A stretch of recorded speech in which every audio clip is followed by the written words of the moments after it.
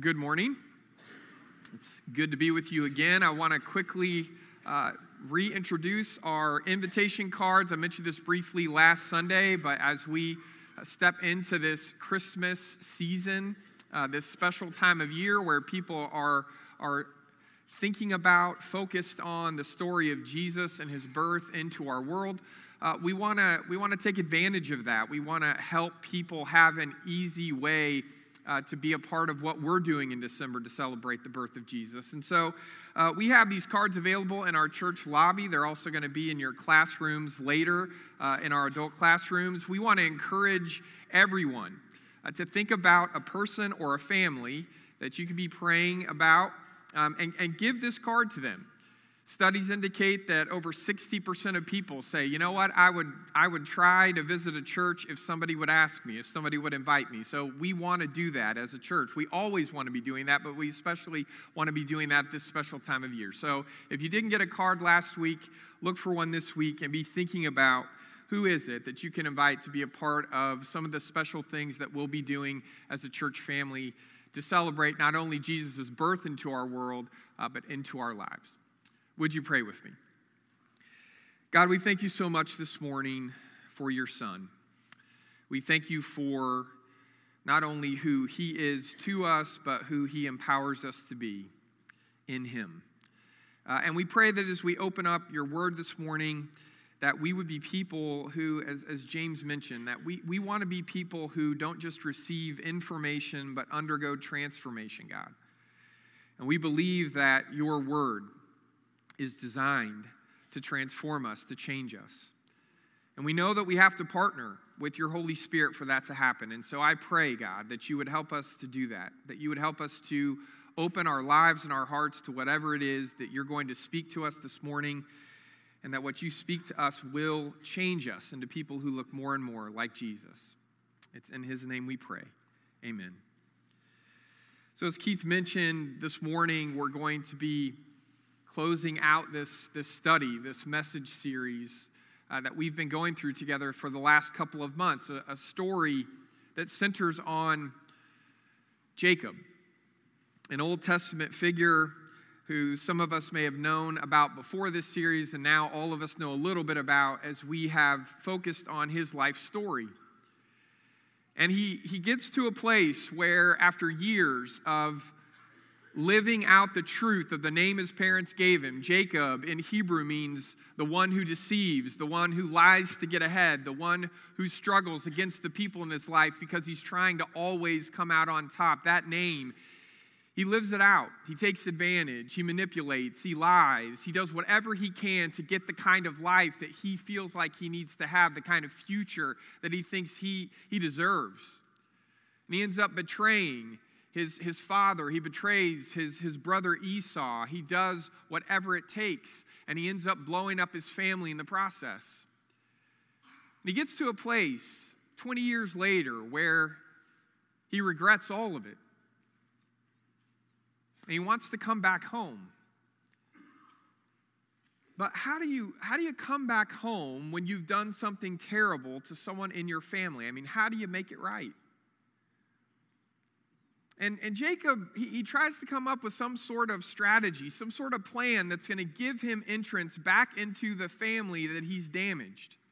Through his own actions, through his own decisions, he wants to somehow unmake those decisions himself. And yet he doesn't know how to do it.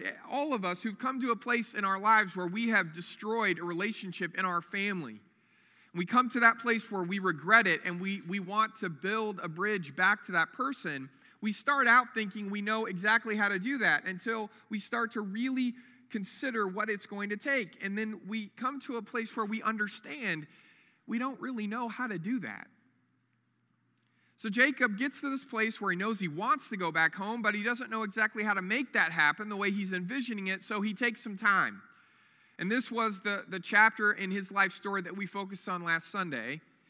He sends his family ahead of him towards his brother Esau, where Esau lives, and he stays by himself on the banks of a river, and he's going to spend the night trying to figure out if he can crack the code, if he can figure out how he's going to get back home. And while he's standing there on the banks of the Jabbok River, watching the moonlight play across the surface of the water, somebody tackles him. Somebody throws him to the ground. And he doesn't know who it is. All he knows is that they're strong. They're too strong. And he's not sure that he's going to survive this encounter. Maybe he thinks it's Esau at first, but he quickly figures out it's not. It's a stranger. It's someone he doesn't know. Someone he doesn't recognize. And they start to fight. And Jacob does everything he can to survive. He kicks, he fights, he shoves, he does everything. And at first he thinks he's not going to make it through the next second, but he makes it through the second, and then he makes it through the minute, and the minutes become hours, and finally, just as the light from the sun is starting to make the eastern horizon glow purple, this person who's been wrestling with Jacob all night long just gently reaches out and touches his hip, and somehow this touch miraculously it wrecks Jacob's hip completely. I mean, he's never going to walk the same again. And the pain had to be excruciating. And yet, even then, Jacob, who's always trying to come out ahead, he won't let go because now he's figured out the most important piece of information, at least as far as he's concerned, and that is how powerful this adversary is that he's wrestling. And so he thinks if this person is that powerful, then maybe, just maybe, they can give me what I've always wanted, which is this future filled to overflowing with blessing. And so he says to this adversary, I'm not going to let go until you bless me. And this stranger says, what's your name? And he says, well, my name's Jacob. And the stranger responds, yeah, I know that's the name that you were given. I know that's the name you've lived out. It's the name that means one who struggles against people. And it's true, Jacob, you've struggled against people all your life, but that's not really who you are. That's not really your name. Or at least it's not going to be your name from this moment forward. From now on, your name will be Israel. Not one who struggles against people, but the one who struggles with God. And then the stranger talks about, in words of powerful blessing, the kind of future that Jacob is going to have. And just as it's getting light enough for Jacob to see the face of his adversary, he's gone. And it's in that moment when he's been given a new name and a new life. Not a perfect life, but a blessed life. Not a life where everything goes smoothly, but a life, in fact, where Jacob knows he's going to be limping for the rest of his life. But now he knows who he's been wrestling with, not just all night long, but all his life long. It's God. God's the one who's been wrestling with him. God's the one who's been struggling with him. God's the one who's willing to fight with Jacob long enough for Jacob to realize that he shouldn't be fighting at all. But he should be trusting God with his life, with his future, with his everything. Not fighting, but trusting. And we talked last week about this hard to understand story that says to us, I think more than anything else, that brothers and sisters, all of us in one way or another, we're Israel. We're the ones who think our fights and our battles are against the other people around us, and we think there's a fixed amount of blessing in this world and that we've got to somehow compete so that we can get more blessing, and if I get more blessing, it automatically means you get less. But that's not really been the struggle at all. It's really been ultimately a struggle against becoming the kind of person we think we want to be or giving up and giving in so that we can become the kind of person God created us to be. This is the one fight, brothers and sisters, you always want to lose. This fight against God. Jacob sees it. He understands it in a way that he couldn't understand it before. And so he starts to limp forward into this new life. And he understands that even though his life's not going to be perfect, God's present in it. God's been present in it. And because God's present in his life, it's filled to overflowing with the blessing of God. That all along it's God who's been in disguise. It's God who is this blessing. That Jacob, somehow he's so focused on it, but he doesn't see it, not until now. So he doesn't have a plan. But he does have an epiphany. And he starts to limp towards his older brother Esau. And he goes ahead and he does what he can think of doing, which is he tries to soften Esau's heart with some gifts. So he sends all these flocks and herds ahead of him, and he sends his family ahead, I think, actually offering them as servants to Esau if that's what Esau wants. Jacob is completely surrendering himself to his older brother's desires and wishes. And finally, this parade of gifts and people has come to an end, and now it's just Jacob himself, Israel himself, facing his brother. And they're going to have this encounter. And Jacob wants it to go well, but he can't possibly imagine how it's going to go well. And he knows that according to the ways of the world, according to keeping score, this shouldn't just be an encounter, it should be a conflict. And he doesn't know what Esau's going to do. And here's what's strange. He's limping, and finally he gets close enough to see Esau clearly, and he can't really tell up until this point, are the gifts working? I mean, how does Esau seem to be receiving all this? And then all of a sudden, the Bible says, when they get close enough, Esau starts to run straight at Jacob. This guy who's limping. And we all know the one thing that really is different about Esau and Jacob is that Esau should win every physical fight they're ever going to have. And now he's running him down. If you got your Bible, open up to Genesis chapter 33. We'll read together starting in verse 4.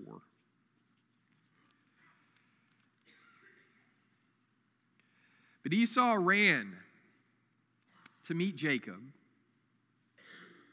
and punched him in the face. No, he embraced him. He threw his arms around his neck and kissed him. And they wept. Does that remind you of a story that Jesus tells? It's actually a story about a father and a son. We call the story the prodigal son. But it's not just a story about a father and a son. It's a story about two brothers who can't find a way back to each other. But it turns out Esau is a better real older brother than the one Jesus talks about years later. Esau looked up and saw the women and children. Who are these with you? He asked. And Jacob answered, they are the children God has graciously given your servant. Then the female servants and their children approached and bowed down, and next Leah and her children came and bowed down. Last of all came Joseph and Rachel, and they too bowed down. Esau asked, what do you mean by all these flocks and herds that I met? To find favor in your eyes, my lord, Jacob said. But Esau said, I already have plenty. I have more than I need, my brother. Keep what you have for yourself. No, please, said Jacob. If I have found favor in your eyes, accept this blessing from me. For to see your face is like seeing the face of God now that you've received me favorably. Please accept the present that was brought to you, for God has been gracious to me, and I have all I need. And because Jacob insisted, Esau accepted it. And then Esau said, let us be on our way. I'll accompany you. I'll go with you.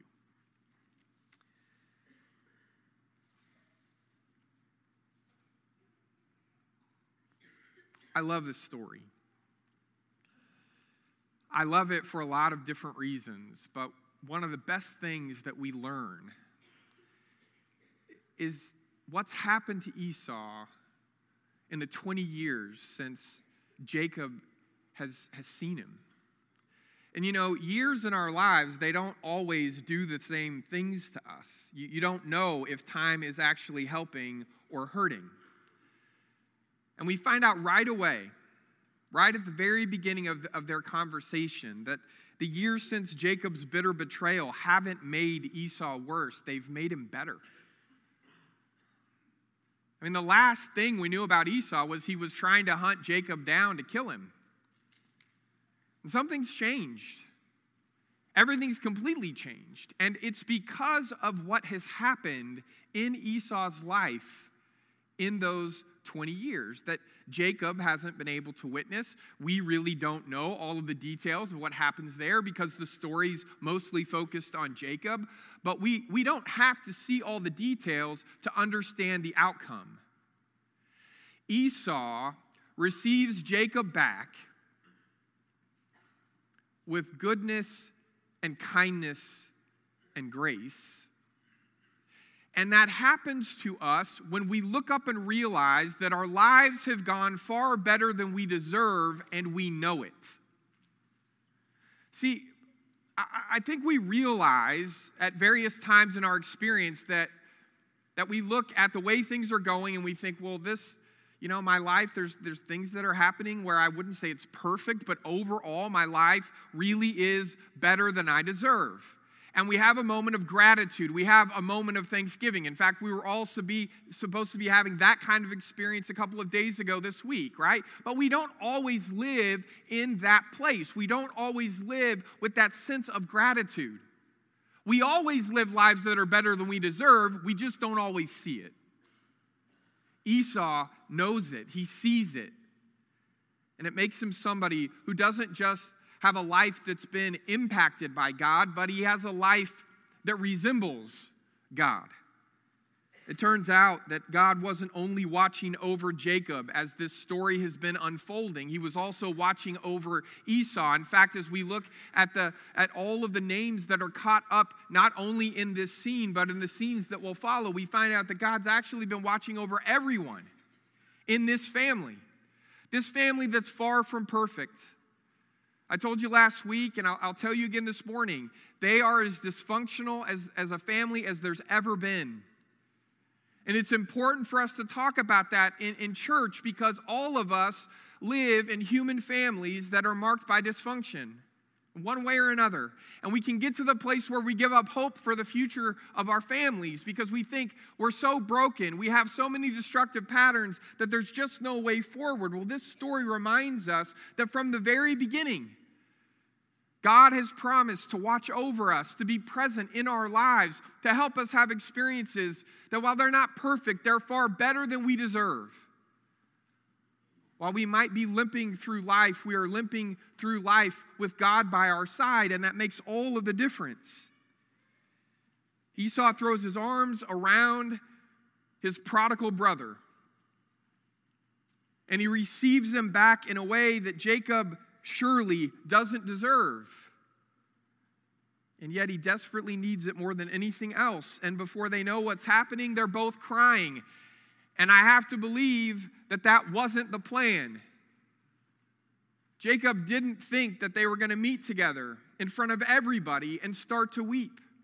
And the Bible doesn't give us all of the details I would love to know about why they're weeping, why they're crying.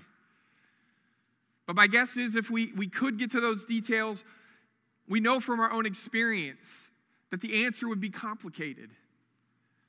But don't you think that they have to be crying at least in part because when they see each other for the first time in 20 years, the pain that they had somehow managed to live around, the pain that had been this dull ache, suddenly it was an open wound again the moment they saw each other and they realized how much it still hurt? Don't you think part of why they're crying on top of that is that even though it hurts, that when they see each other for the first time in 20 years again, they realize that they don't actually hate each other as much as they were afraid they might? Don't you think on top of that, maybe part of why they're still crying is that there's this relief that they're both safe and sound, and they're standing there face to face. And maybe there's a chance that their past pain can be something they move past. Don't you think maybe part of why they're weeping is because they know how much work is still left to do in order for them to have any sort of real healthy family life again where they trust each other and they know each other. They can be at peace in one another's presence. all of us, at a time or another, have been in a moment of reconciliation that we didn't see coming. And we have all of those feelings. You know, Esau finds a way back to his brother that you couldn't count on, not in a world like ours. It only happens because of grace. It only happens because of God being present in both of their lives and bringing them back together again. I think if you really had to just simplify it, the reason they're crying is that finally, after 20 years, they're home again. They're home together again, because home isn't a certain place. Home is any place where certain people happen to be. The people that we belong with. The people that we know we belong to. The people who help us be ourselves, our truest, best selves. That somehow we thought we could do it without their help, without walking beside them in our lives, and suddenly we realize that we weren't just longing for a place, but we were longing for certain people, for faces, for names, to be embraced, to see that person again and understand that with all that's happened between us, the betrayals, the disappointments, the frustrations, that there's hope, that there's a way forward. Esau wants that. Jacob wants that. I think Jacob struggles more than Esau to understand the truth of how that's going to happen. Because, see, Jacob keeps thinking that the best way maybe to go forward is to bribe his brother to pretend like the past just didn't happen. I don't think he understands that there could be forgiveness given unless unless there's some sort of exchange that takes place where he can convince Esau it's in Esau's best interest to go ahead and just, look the other way. It happens in this awkwardness where Jacob's trying to give him all of these different gifts, and Esau, he says, "Yeah, I don't need that." I mean, another way for what Esau, even though he's not being this precise with his language here, another way he would say it is, brother, I've been blessed too. You and I thought that there was only one blessing and we were fighting over it and that one of us was going to win and one of us was going to lose, but it turns out God blessed me too. I have more than I need. So why do you think you're going to give me something and it's going to make up for what happened between us?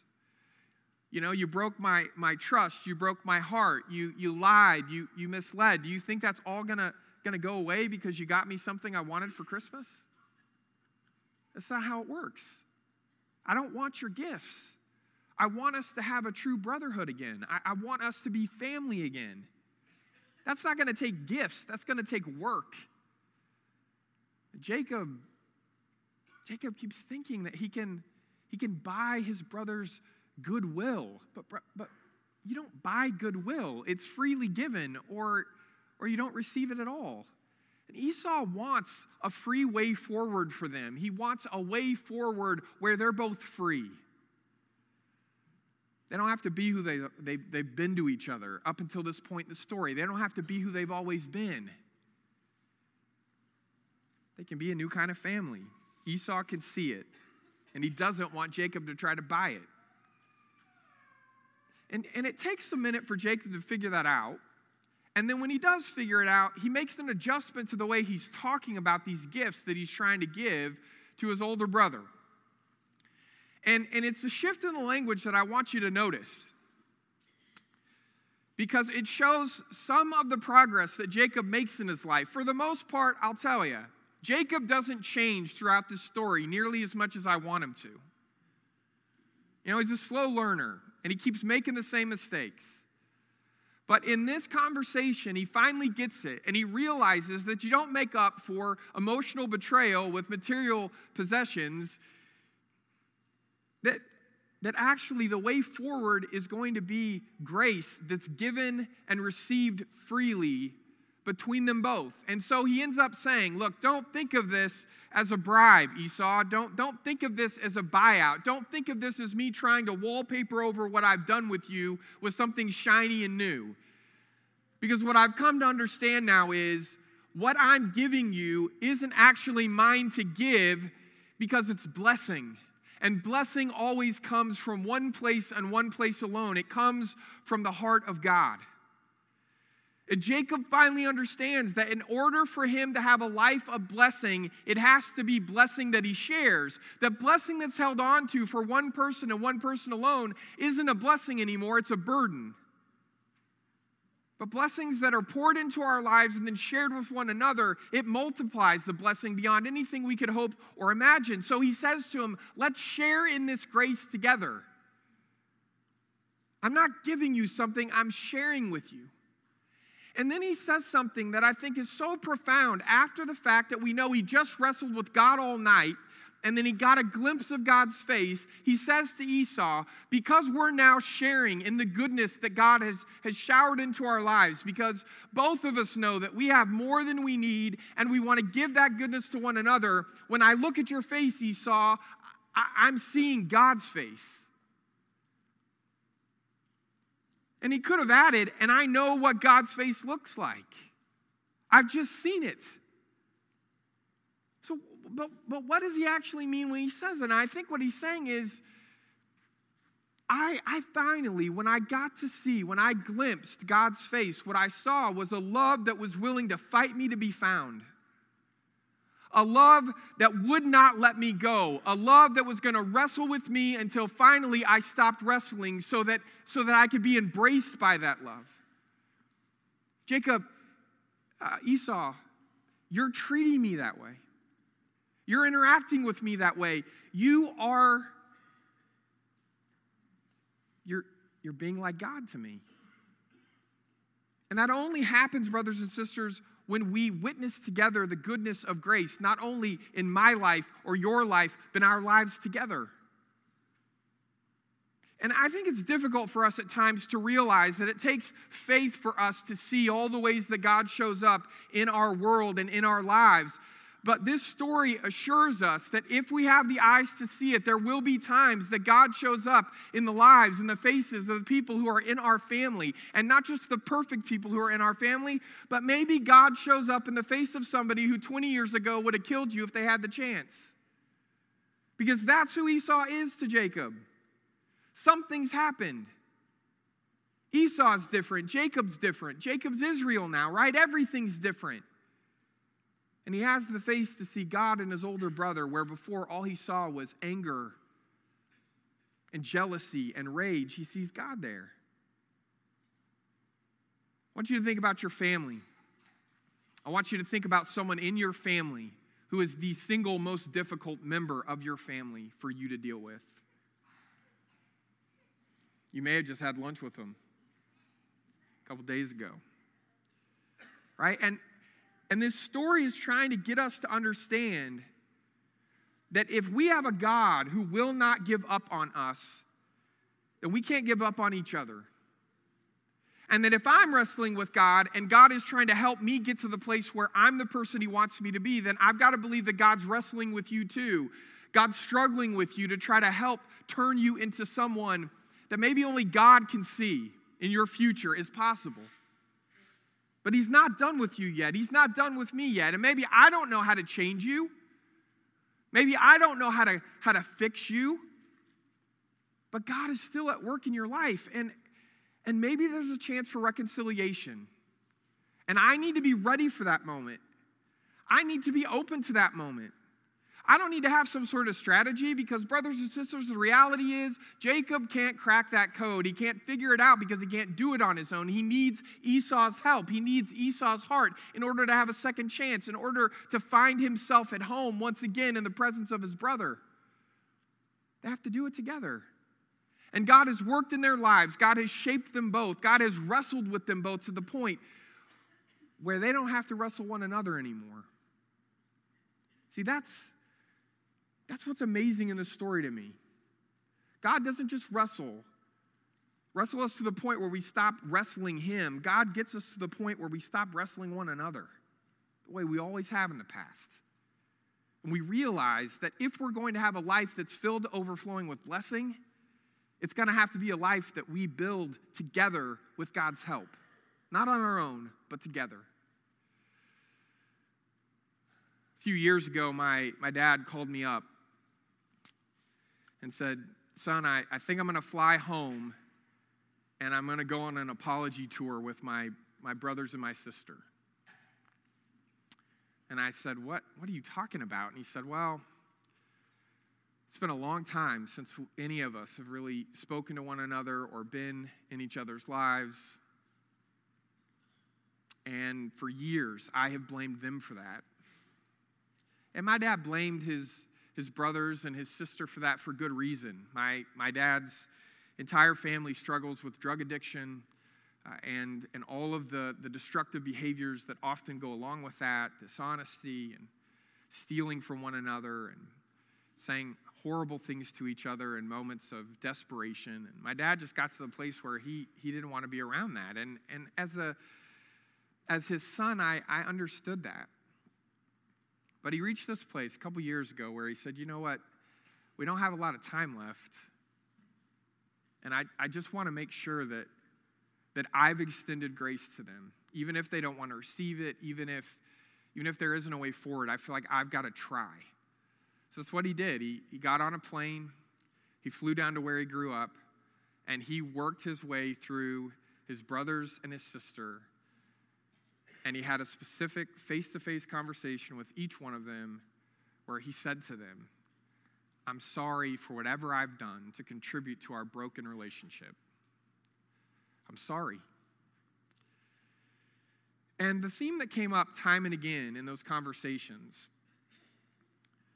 was the fact that my dad's brothers and sister, who none of whom grew up with faith, when my dad became a Christian as an adult, they all felt judged by him. They felt rejected by him. They felt like they weren't good enough.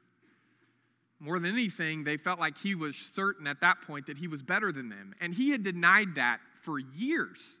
I mean, I'd heard him say it to them before. They'd say, "You think you're better than me?" And he'd be, "No, I don't. No, I don't." And finally, when he flew down there to talk to them, he tried to be as honest as he could. He said, "You're right. I absolutely think I'm better than you. I've thought it for 20 years, and I've lied about it, and I'm sorry. Because while I may have, or maybe I haven't, made better decisions than you, I don't want to live a life where I think I'm better than you. I want to start over." And it wasn't a sure thing that they would all listen to him. It wasn't a sure thing they would all even show up. But after that trip, my dad called me. And we don't tend to talk very long on the phone, but this time we talked for well over an hour where he just talked about how good it was for them to find grace together, face to face. I believe that God wants to not just show up in our families, but God wants to show us as families how to be better brothers and sisters and mothers and fathers and children and grandchildren. God wants us to refuse to give up on each other, to find a way back to one another. And I'm not saying that we pretend that the past hasn't happened, that we look the other way. Esau's not willing to let that happen, right? He tells Jacob, "You don't just get to give me a bunch of gifts and then act like it's all fine. We're going to have to work on this together. This is a beginning, not an ending." And for all of us in many different ways, that's what that reconciliation is going to include. It's going to require work. It's going to require boundaries. It's going to require a plan. It's going to require practices. It's going to require so much of us, but it's the work you and I were created for. It's grace. And grace, it's not something that we give as much as it's something that we share. And for it to be grace, it can't ever just be for me. It has to be for us. Just like a blessing that's kept to one person just over time becomes a burden. That blessing, for it to truly be blessing, it has to be shared. Grace, for it to truly be grace, it has to happen between us. Right where the brokenness happens. It has to come to that place and change us and transform us from people who want to keep score and set things straight into people who long for goodness and And not just to set things straight, but to set things right.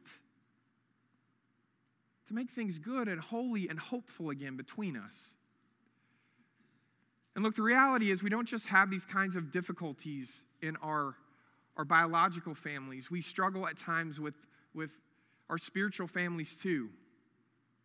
And it wouldn't matter what moment in the life of a church that you picked. There's always people in a church family who've hurt each other. People who don't see eye to eye. People who have a hard time being in the same room together. People who pretend to be at peace. Who pretend that they've somehow moved beyond the past. And what I want to tell you this morning, brothers and sisters, is that if we're truly going to be the kind of spiritual church family God wants us to be, we need to find a way to not just as individuals receive God's grace, but we need to live in God's grace together. And if there's somebody in this church family who you have a grudge against, someone in this church family who you don't see eye to eye with and you don't know how to find a way back to them, I'm asking you to start that wrestling match with God once again to get to a place where you can, instead of wrestling with everybody else around you, you can let God turn you into somebody who understands that the life you live you don't deserve, that God's been good to you. When it didn't make any sense, God's been gracious to you. When it didn't add up, and that if it's going to change us, we're going to love each other that same way. We're going to see each other that same way.